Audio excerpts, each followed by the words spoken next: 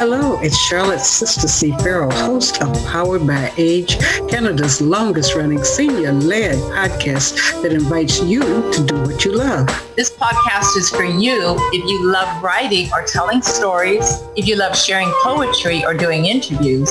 This podcast is for you if you love working on ways to create age-friendly cities. This podcast is for you if you love learning how to tame technology and get more out of virtual events, if you love finding more ways to share your heritage or traditions. If you love any of these things, you can go beyond listening and join our weekly podcast group. Simply email pbaafc@gmail.com and put your name in the subject line. Powered by Age is sponsored by the Government of Canada, New Horizons Grant, the 411 Senior Center Society, and G&F Financial Group. Good afternoon and welcome to Powered by Age. It's Thursday, January 13th, and you are going to be joining us for Kindness and Gratitude Focus today. We're going to be listening to poems that have been written. We're going to be sharing some ideas on what we might do as acts of kindness in this era of pandemic disappearing, distancing, confusion. And we are welcoming those who may not be here at our planning session, but listening and sending the email. You can send still ideas on what you'd like to start now as an ongoing act of service for someone who is shut in or someone in your community who could really use an act of kindness. And I want to gratefully acknowledge that our podcast and work takes place on the unceded homelands of the Musqueam, Squamish, and Tsleil-Waututh people. Today, we're going to start with some poetry related to kindness or related to gratitude. We're going to be hearing Dr. Martin Luther King's famous speech, not as famous as the Dream speech, but the Drum Major Instinct, which is related really to serving and being kind to others, and hearing what people's opinions or thoughts are on that speech. Without further ado, I'm going to let those who are co-presenting today introduce themselves. Yeah, my name is Leslie, and I live in New Westminster, BC, and I write poetry and short stories, flash fiction, and travel memoirs. I'm currently writing a memoir of a trip I took to Japan a few years ago, which I'm hoping to publish as a book. Hi, my name is Neil Ryan, and this is my book, From the Other Side. And there's some poetry for you, freebie poetry at fromtheotherside.ca. I have put up a few of my poems so that if you like it, you can come and buy my book. And I write poetry and short stories and just a happy camper. And what do you have to share? Neil always has a new poem every week, but today he's doing something he's never done before. Yeah, I'm going to read a poem from, I'm just loading it up here. I don't have to do it right now, but I want to give you the information, and that is that there's a cosmologist and an astrophysicist. Her name is Katie Mack. She's a PhD. She's also just been appointed as the chair of the technical physics and inaugural Hawking Chair in Cosmology and Science Communication at the Perimeter Institute, which is a very, very prestigious organization. And she's written a poem called Disorientation. Disorientation. It's a hard one. Anyway, Charlotte, are you wanting that now? Are you ready? I'm going to screen share something. I can go to the screen share while you're getting it up, or? No, I'm looking at it. All right, let's go. A poem by Dr. Katie Mack, PhD, cosmologist and astrophysicist, called Disorientation. I want to make you dizzy. I want to make you look up at the sky and comprehend, maybe for the first time, the darkness that lays beyond the effervescent wisp of the atmosphere to the endless depths of the cosmos desolation by degrees. I want the earth to turn beneath you and knock you off balance, carrying you eastward at 1,000 miles an hour into the light, and then into the dark and into the light again. I want you to watch the earth raising you up to meet the rays of the morning sun.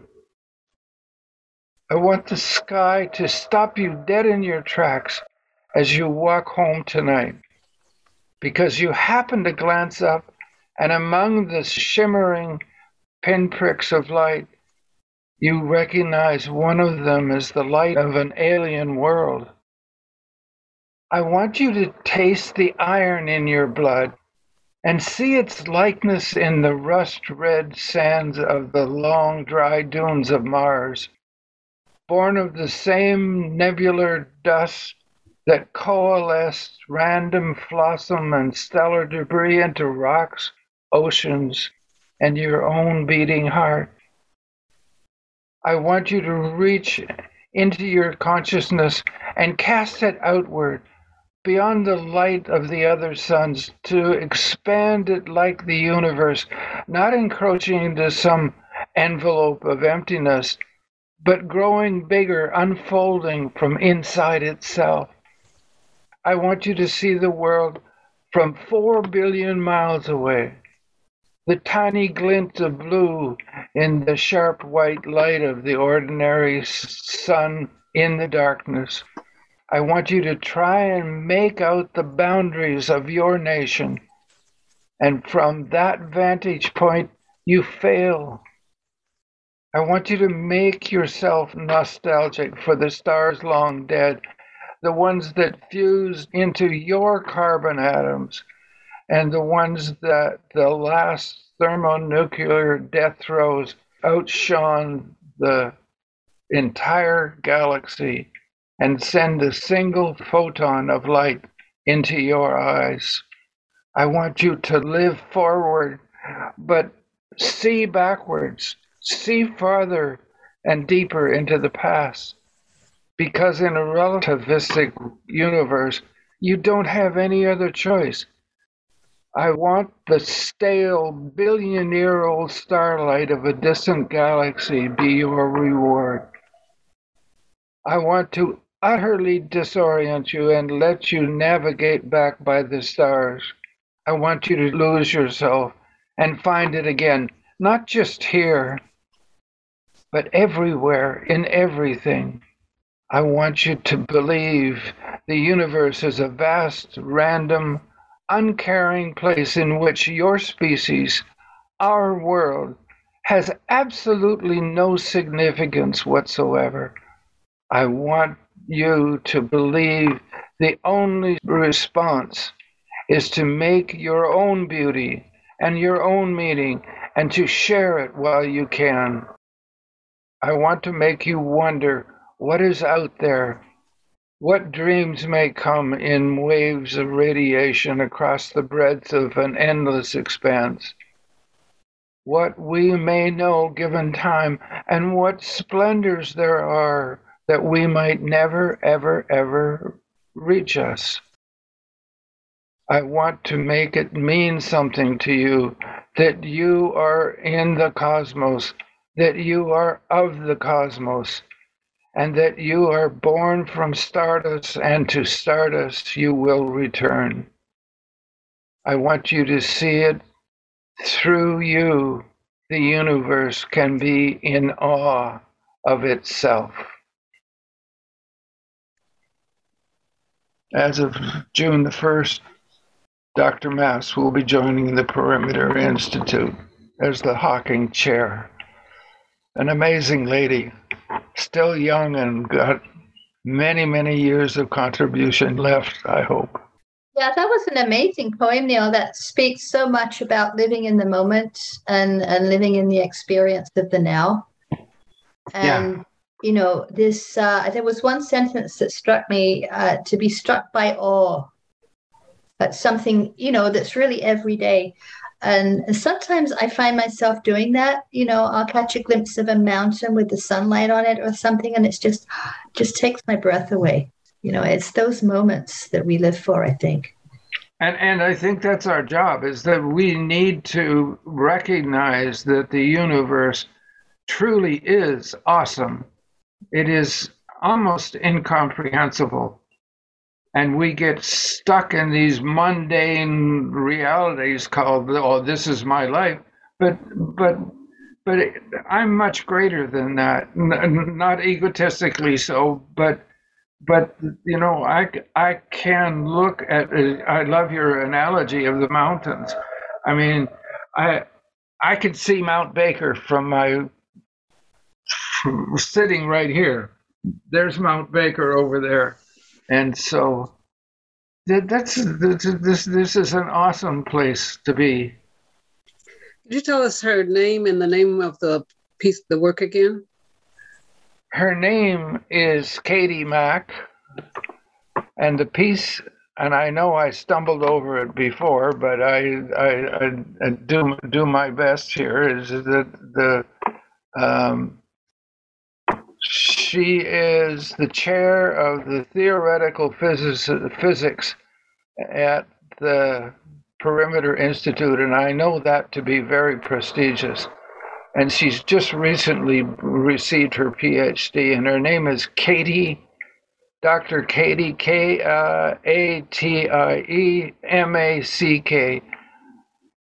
a PhD in cosmology and astrophysics. And did the poem have a name, or is it an essay? No, the poem is Disorientation. Disorientation. And she puts it right out front. I want to make you dizzy. A way that I saw that particularly related to kindness, when she said, you look deep inside and live forward and see backward. And if you have that kind of perspective, you'll see things that you can do along the way to make the world beautiful, expose other people. Because if you're loving yourself, then it's easier to share love with other people. Absolutely. And in fact, it's the only job we have to do in this lifetime, is to learn to love ourselves unconditionally. Yes. Leslie, did you have a particular poem? I've got a selection of 3. They're all very short, but maybe I'll just go through them one at a time. The first one is about optimism, about hoping that things can get better. It's called Hope. Forget yesterday, the misdirections and mistakes, the barbs and the bitterness. Pay the piper and be on your way. There is a glimmer on the eastern horizon, a shimmer, a glow of light. The dew forms tears on every blade of grass, tears waiting for the light, yearning to be kissed by the sun, promising to fracture the brightness into a million tiny rainbows. And I think if we have that hope, we can go forward and feel that we can be kind, I think. I have 2 that I think I can relate more to kindness. The first one is about kindness to nature. And it's based on an interaction I had in my backyard with a raccoon. I hear a rustle in the garden. There you are, so close I could reach out and touch you. An American bandit hiding under the elderberry, magic tree of ancient Europe, watching with deep, dark eyes, pools of sadness, survival, wisdom. I throw you a tomato. You sniff in disdain of handouts. Calmly, I speak. You have nothing to fear as we share this space, this garden. You are welcome. We coexist. And shortly after that, the little bandit followed me into the kitchen. And then I had to yell at him to get out of the house. And the last one is about kindness to ourselves, about loving our inner child. Okay, this one's called Inner Child. I find you on the roof, sleeping on a bench. It is dawn, and you are blue.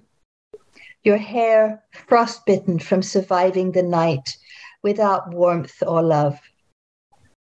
You are light as I lift you in my arms, a feather child cradled in my arms as I carry you towards the fire.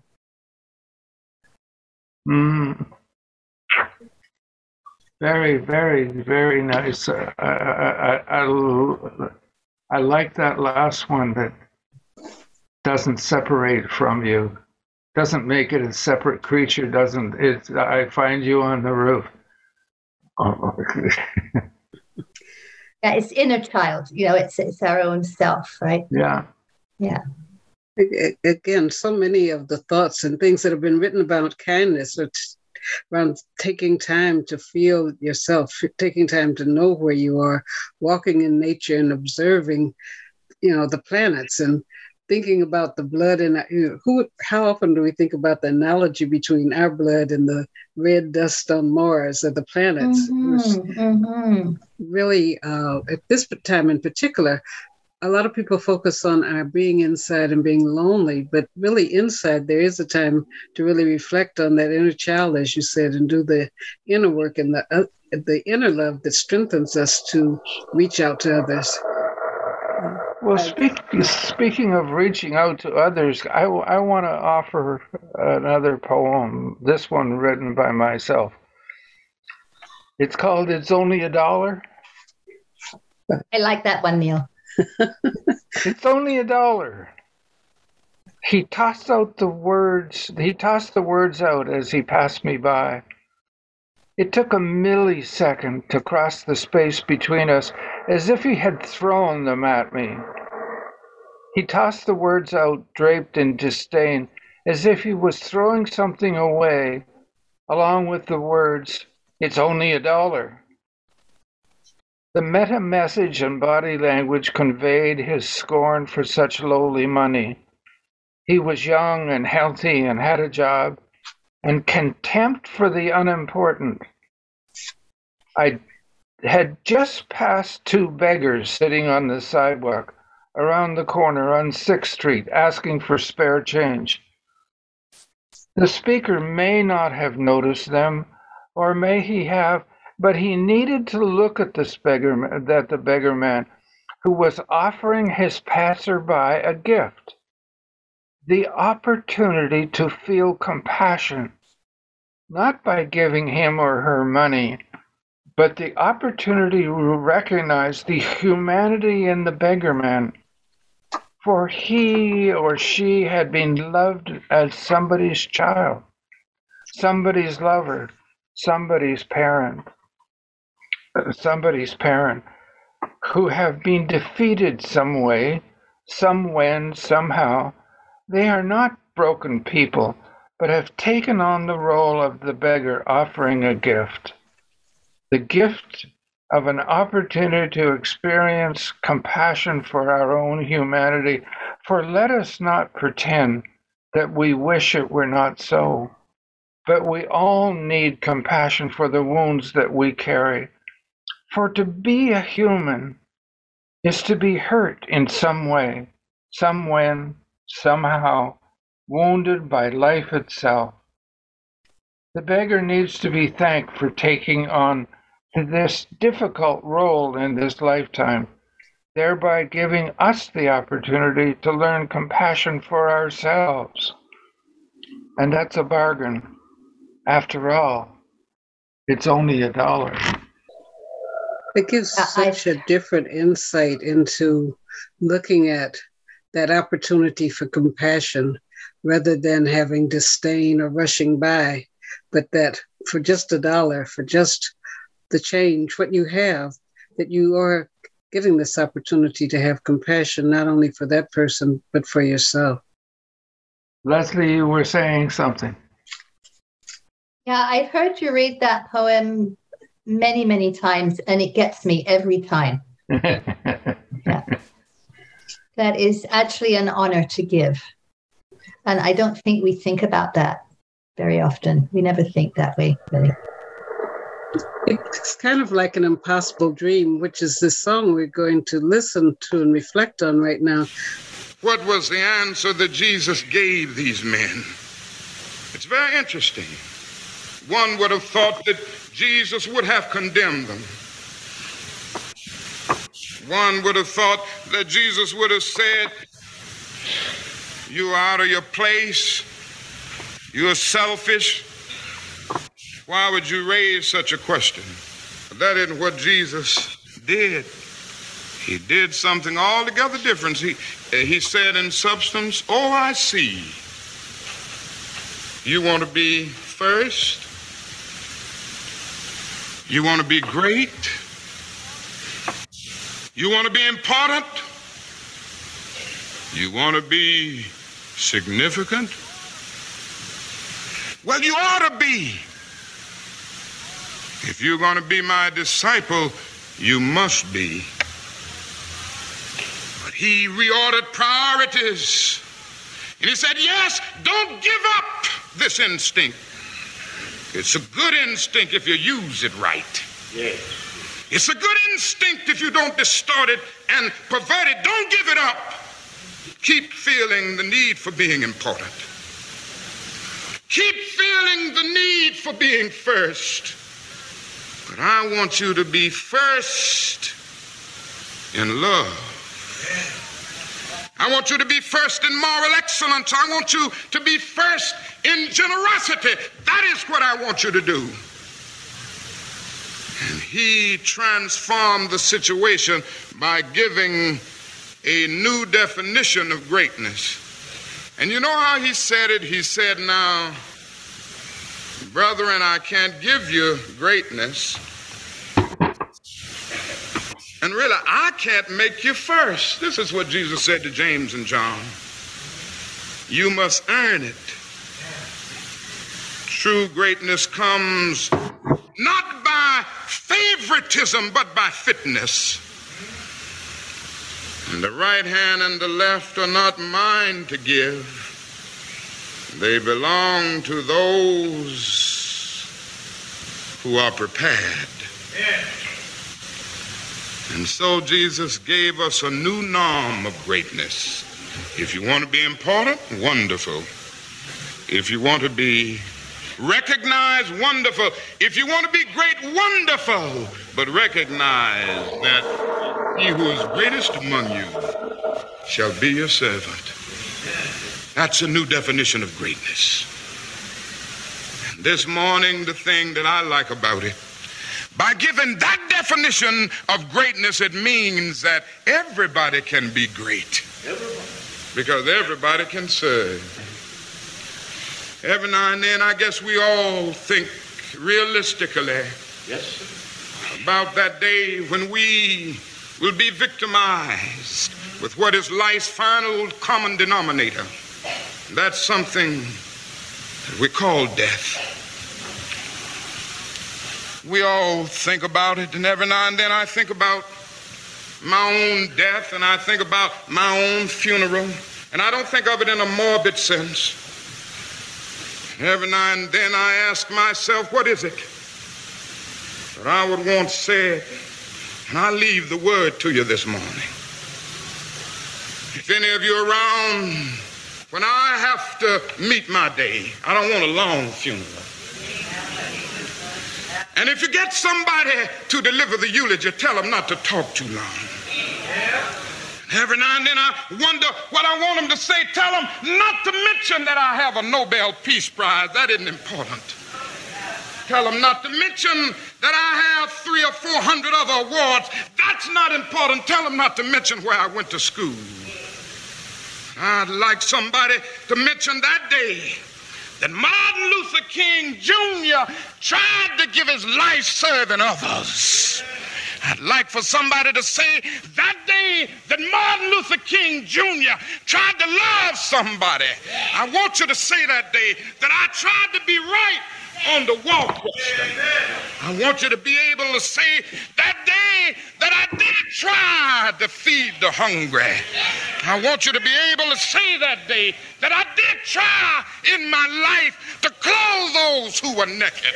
I want you to say on that day that I did try in my life to visit those who were in prison. I want you to say that I tried to love and serve humanity. Yes, if you want to say that I was a drum major, say that I was a drum major for justice. Say that I was a drum major for peace. I was a drum major for righteousness. And all of the other shallow things will not matter. I won't have any money to leave behind. I won't have the fine and luxurious things of life to leave behind, but I just want to leave a committed life behind. And that's all I want to say. If I can help somebody as I pass along, if I can cheer somebody with a word of song, if I can show somebody he's traveling wrong, then my living will not be in vain. If I can do my duty as a Christian ought, if I can bring salvation to a world once wrought, if I can spread the message as the Master taught, then my living will not be in vain. Yes, Jesus, I want to be on your right or your left side, not for any selfish reason. I want to be on your right or your left side, not in terms of some political kingdom or ambition, but I just want to be there in love and in justice and in truth. What a powerful speaker that man was. Yeah, Dr. King gave that speech on February 4th, 1968, at the pulpit of Ebenezer Baptist Church. And it was 2 months before his assassination on April 4th of 1968. But I think that while so many people remember the importance of the I Have a Dream speech, that this is one that can be anchored into our hearts also as being more concerned about what we do for others. Like this, when you were talking in your poem about the raccoon, feeling so comfortable he followed you into his house, and then you didn't say you got a broom to beat him out. It's just you were kind to him. What are you doing here? And he turned around and ran away. Right. Because throughout different spiritual teachings, religious teachings, one of the things that's central is being kind to others and being able to reflect on what you do to the least of these. And I think that's one of the things that we were generating ideas for in terms of, there was a kindness month in November, but because a lot of people didn't get to do what they were going to do, they rebooted it to be in January. So what are some of those simple things within a walk or within your life that you could see as ways of doing a kindness to someone? I think it's just a way of being towards others. Trying to see the other person's point of view. And I think it's a matter of intention rather than specific actions. I think if the intention's there, the actions will follow, right? Yeah, the King family prevailed on, well, not just the King family, Stevie Wonder, a lot of people protested, went to jail, fought to get the 17th of January as Martin Luther King Day. And the reason for the holiday, what the King family asked, is that that be a day of service. It's not done so much in Canada. A few places people, carry that out. A few places they take the holiday, but it is a federal holiday in the US. But people would think about things like painting a neighborhood center or making bag lunches or helping the people who make the bag lunches, just looking for things, simple things that could be done, that instead of saying, oh, somebody should fix that door or somebody should do this, organizing people, whether it's in your family, a club you belong to, or whatever, to do something intentionally to help. Did either of you hear on the news about the potatoes? The man, Prince Edward Island, has all these potatoes that they bagged up and they can't be exported to the U.S. And so they were worried about having to let people go or that they would rot. And somebody heard it on the news and bought 50,000 pounds of them and had them shipped to Montreal, where the food banks were running low on food. And so they were saying, the food bank people saying, this is a miracle because we really didn't have enough for the extended increased number of people who are coming to the food bank. And because this person, paid for everything involved in sending that tonnage. And, it's kind of thinking out of the box, ways that we hear a thing and are in a position to do something. But I'd just like to interject an idea, and that is that I love what Leslie said, and that is that it's the attitude that whatever's right in front of you that needs to be done, that's what you do. And it isn't just sending 50,000 pounds of potatoes to Montreal. That's very, very nice and very, very good, but it's also very irrelevant. It's having a place to come from inside that says, I want to be of service. I want to love people by loving myself and doing what is right in front of me to do. And he had an opportunity to send 50,000 pounds of potatoes. Good for him. That was an opportunity for him. But it's having the attitude, not the action, because out of the attitude comes the action. I love what you were suggesting, Leslie. It's that I want to come from that place every day, every day, every day. Right, which was kind of, Dr. King's perspective as well, as whatever you do, being able to be of service. You focused a lot of attention on organizing people, but before organizing people, he was working with children, working with people, helping people not to feel afraid, and helping people to appreciate the culture, appreciate even the art, the rightness of things. And if you recognize the rightness for yourself, and you say, it's not the numbers of people that came down to the South, that came to Kansas City, came to other places to stand in line, putting themselves at risk. They had looked at just this simple act of saying that's not right.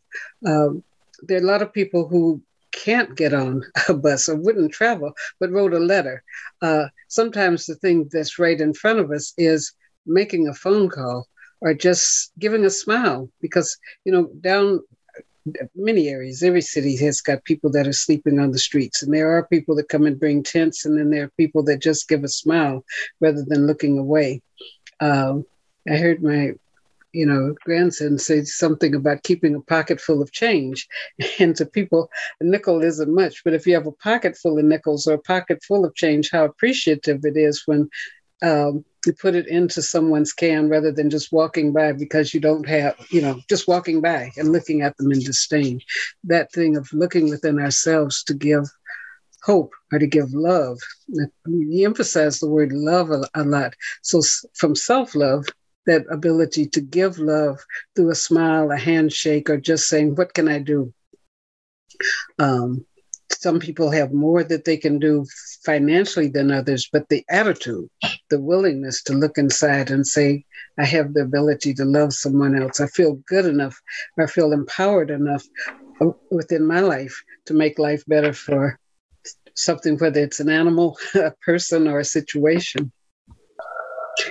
Initially, I was, when you do screen share, sometimes the things you want to share first, I was going to play The Impossible Dream, because when some of those characteristics that Neil was reading about Dr. Katie's work, some of those things seem impossible to people. They just say, oh, it's impossible. I've got too much.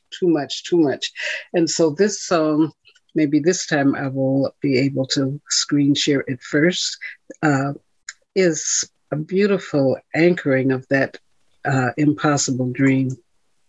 You can talk among yourselves. Yes, talk among yourselves while I bring it back up Into my Well, while she's finding it, I have a quick little poem. wonderful. It's called The Courage to Fear. It takes courage to allow the fear so that the truth can be felt. It takes courage to speak so the truth can be heard. It takes courage to heal so the truth can be seen. I speak because the words need to be spoken. I speak them with impassioned heart force. I speak them out loud to be heard by humanity that is common to us all. The commonality to everyone in this world is that we are imperfect and impermanent. Within each of us is the spark of recognition to this commonality that is felt within the hearts of all. For the moment we recognize our humanity, we will connect with love as a reward for our courage. We will never be alone when we reach out with love, which begins with the courage to allow the fear. End of poem. What kind of fears do you see that helping us to overcome? Everybody has their own fear. Everybody shares the commonality to everyone in the world is that we are imperfect and impermanent. And if I go to the place where the other poem that is called Wholeness, we are born into a world of conditions and judgments. Behave and I will approve of you. Misbehave and I will withdraw my love from you. There's a fear right there that we all share. Yes. The world manipulates us through the application or denial of love, separation from wholeness, and the certainty of unconditional love is the existential wound that we all carry. And stick approach, compounded by our lack of knowledge on how to love ourselves unconditionally. That, by the way, is a poem called Wholeness. Mm-hmm. That the loneliness is a wound we carry, a psychic wound, sense of loss that resides within each of us, a sadness that arises from the loss of the wholeness we once knew, because life in the world will never be as satisfying as life in the womb, in the uterus, where all our needs were met. That separation from the wound at birth is humanity's common trauma. Thank you for letting me share my poetry ad hoc. But the thought, I've spent a lot of time thinking and even talking with people about this constant reset to where we get happy and think we're going to have the human contact again. And then, no, we have to stay away and separate. What kinds of things do you think we can do to heal that wound of repeated separation, a repeated notion? Human beings are dangerous. Other human beings might make you sick. What can we, is it partly, I think partly writers, poets, singers provide part of the way because it's a human thing that's connecting. But what else do you think will help us with that trauma of this long, repeated separation? Well, to know that eventually it's going to end. Yeah. I've been working with people at the cancer clinic and in other modalities for many, many years. And the one thing that is the source is that poem about it's the source is the courage to deal with our feelings all by ourselves, because nobody can give us. Even with all my cancer patients, and I could see some of the sources was the traumas that people had experienced. And you can never give that to anybody, because we all have to have the courage to say, hey, I've had enough of this. I'm going to change it. And here's how I conceive of changing it. You know, having a different look at the beggar man on the street, where you see him not as a down and out, you know, they're a vulgar human being. No, they're not. They're in need of love and have developed a methodology of trying to keep the love away because it terrifies them. Somewhere inside they are the fear. I have a poem that one of the lines in the poem says is that I choose not to love because love always goes away. You know, everybody's trying to do their best all the time. And yet we don't recognize that everybody, even the drunk on the corner, I call him a friend, but I rarely saw him sober, that he used to be on the street as a beggar man. But one day he said to me, you know, he says, you give me more by calling my name than by giving me $1. What a person. Yeah. What a wonderful thing. I called his name. I said, oddly enough, at this moment, his name escapes me, but I remember, I said hello to him and how are you today? And he said, you know, you gave me more by calling my name, that I recognize him as a fellow human being. And that goes back to Leslie, that says, because I have an attitude that says, I probably wouldn't speak to the Queen, but because I don't like the idea that anybody thinks they're better than me, because we're all in the same boat. We're all in the same boat, and look what her favorite son, Prince, is up to his ass in trouble. Yes, for sure. Okay, I'm going to try again to get the impossible dream. Dream the impossible dream. Don't sing. No, I think it will be a good way to end the show today, actually. It'll be the perfect finale, I think. Yeah. Oh, shoot. Screen sharing started. Oh, something's happening. There's a part when you screen share that you have to activate the voice for it to play.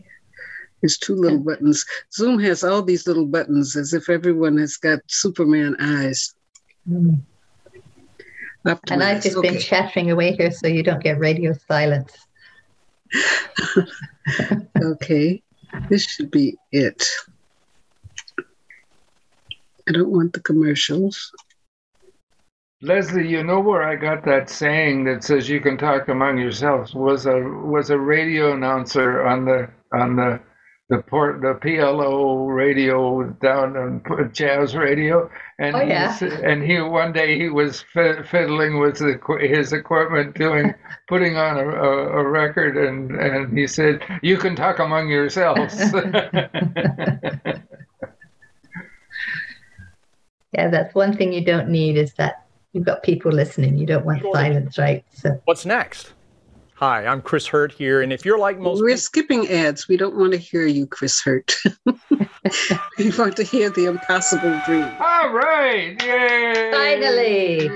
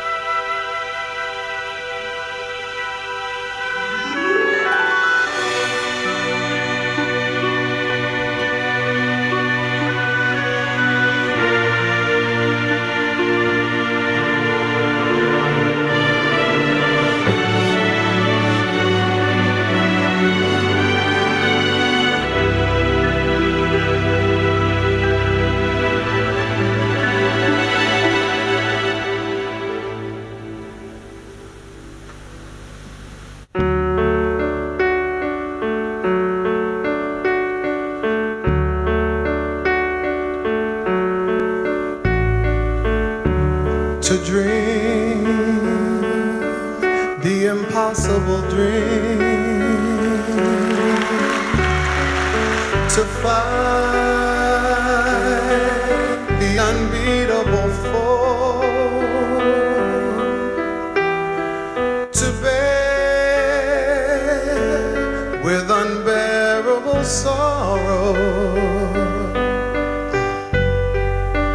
and to run where the brave dare not go,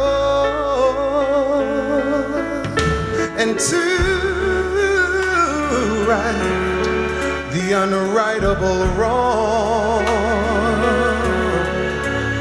and to love pure and chaste from afar, to try when your arms are too weary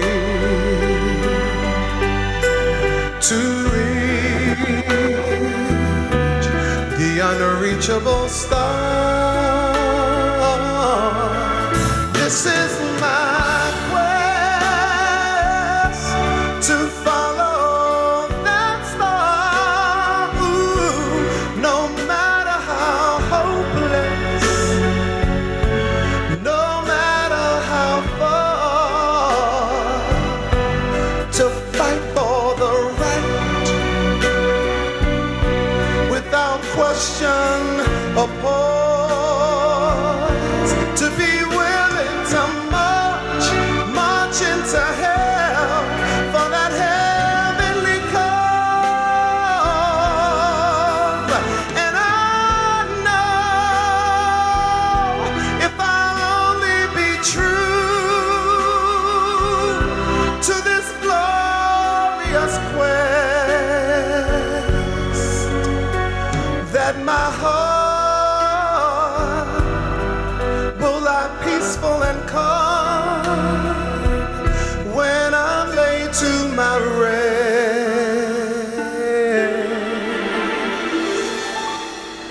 and the world will be better for this. That one man, scorned and covered with scars, still strong with his last ounce of courage to reach the unreachable, the unreachable, the unreachable star.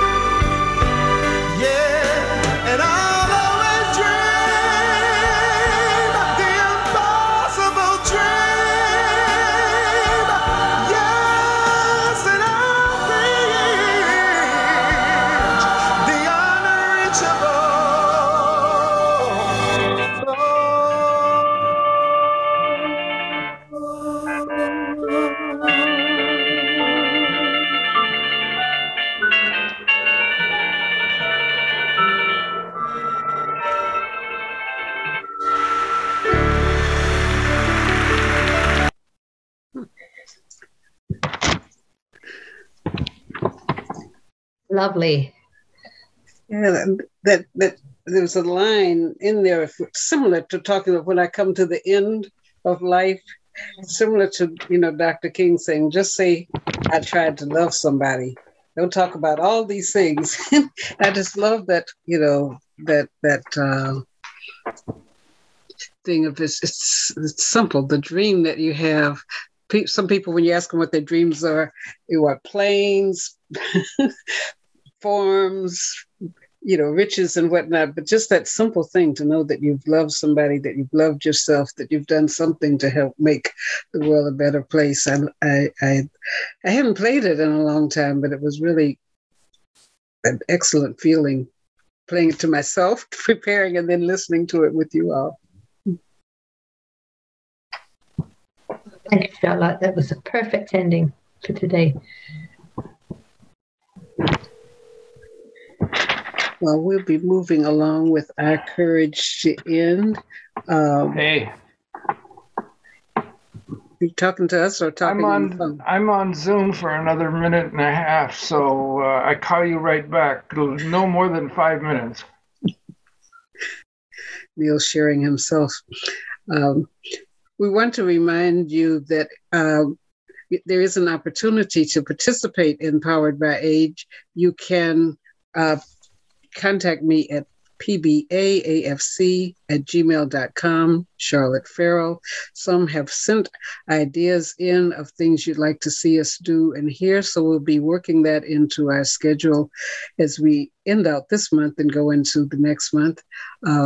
This is the 13th of January. The 15th is Martin Luther King's actual birth date. And so I would just want to pay tribute and thankfulness to not only him, but all of the ways that he taught people to organize and to work together and to work for that arc of justice, the arc that pulls justice to the right. And in these crazy times, the things that you two have shared within poems, the need to go within, to not be afraid of those days when we're alone, but to look at that as an opportunity to look at ourselves, look inside and see all the beautiful things that are in there, and that we're never really alone because Spirit of the universe is with us. So thank you, Neil, for the poems and the insights. Thank you, Leslie, and we'll see you again next week on Powered by Age. Thank you, bye. Thank you, Charlotte. Thank you, Neil. See you next week. Leslie, thank you. I was so happy you were there today. You're so good. Oh, and you too, Neil. I love your poems.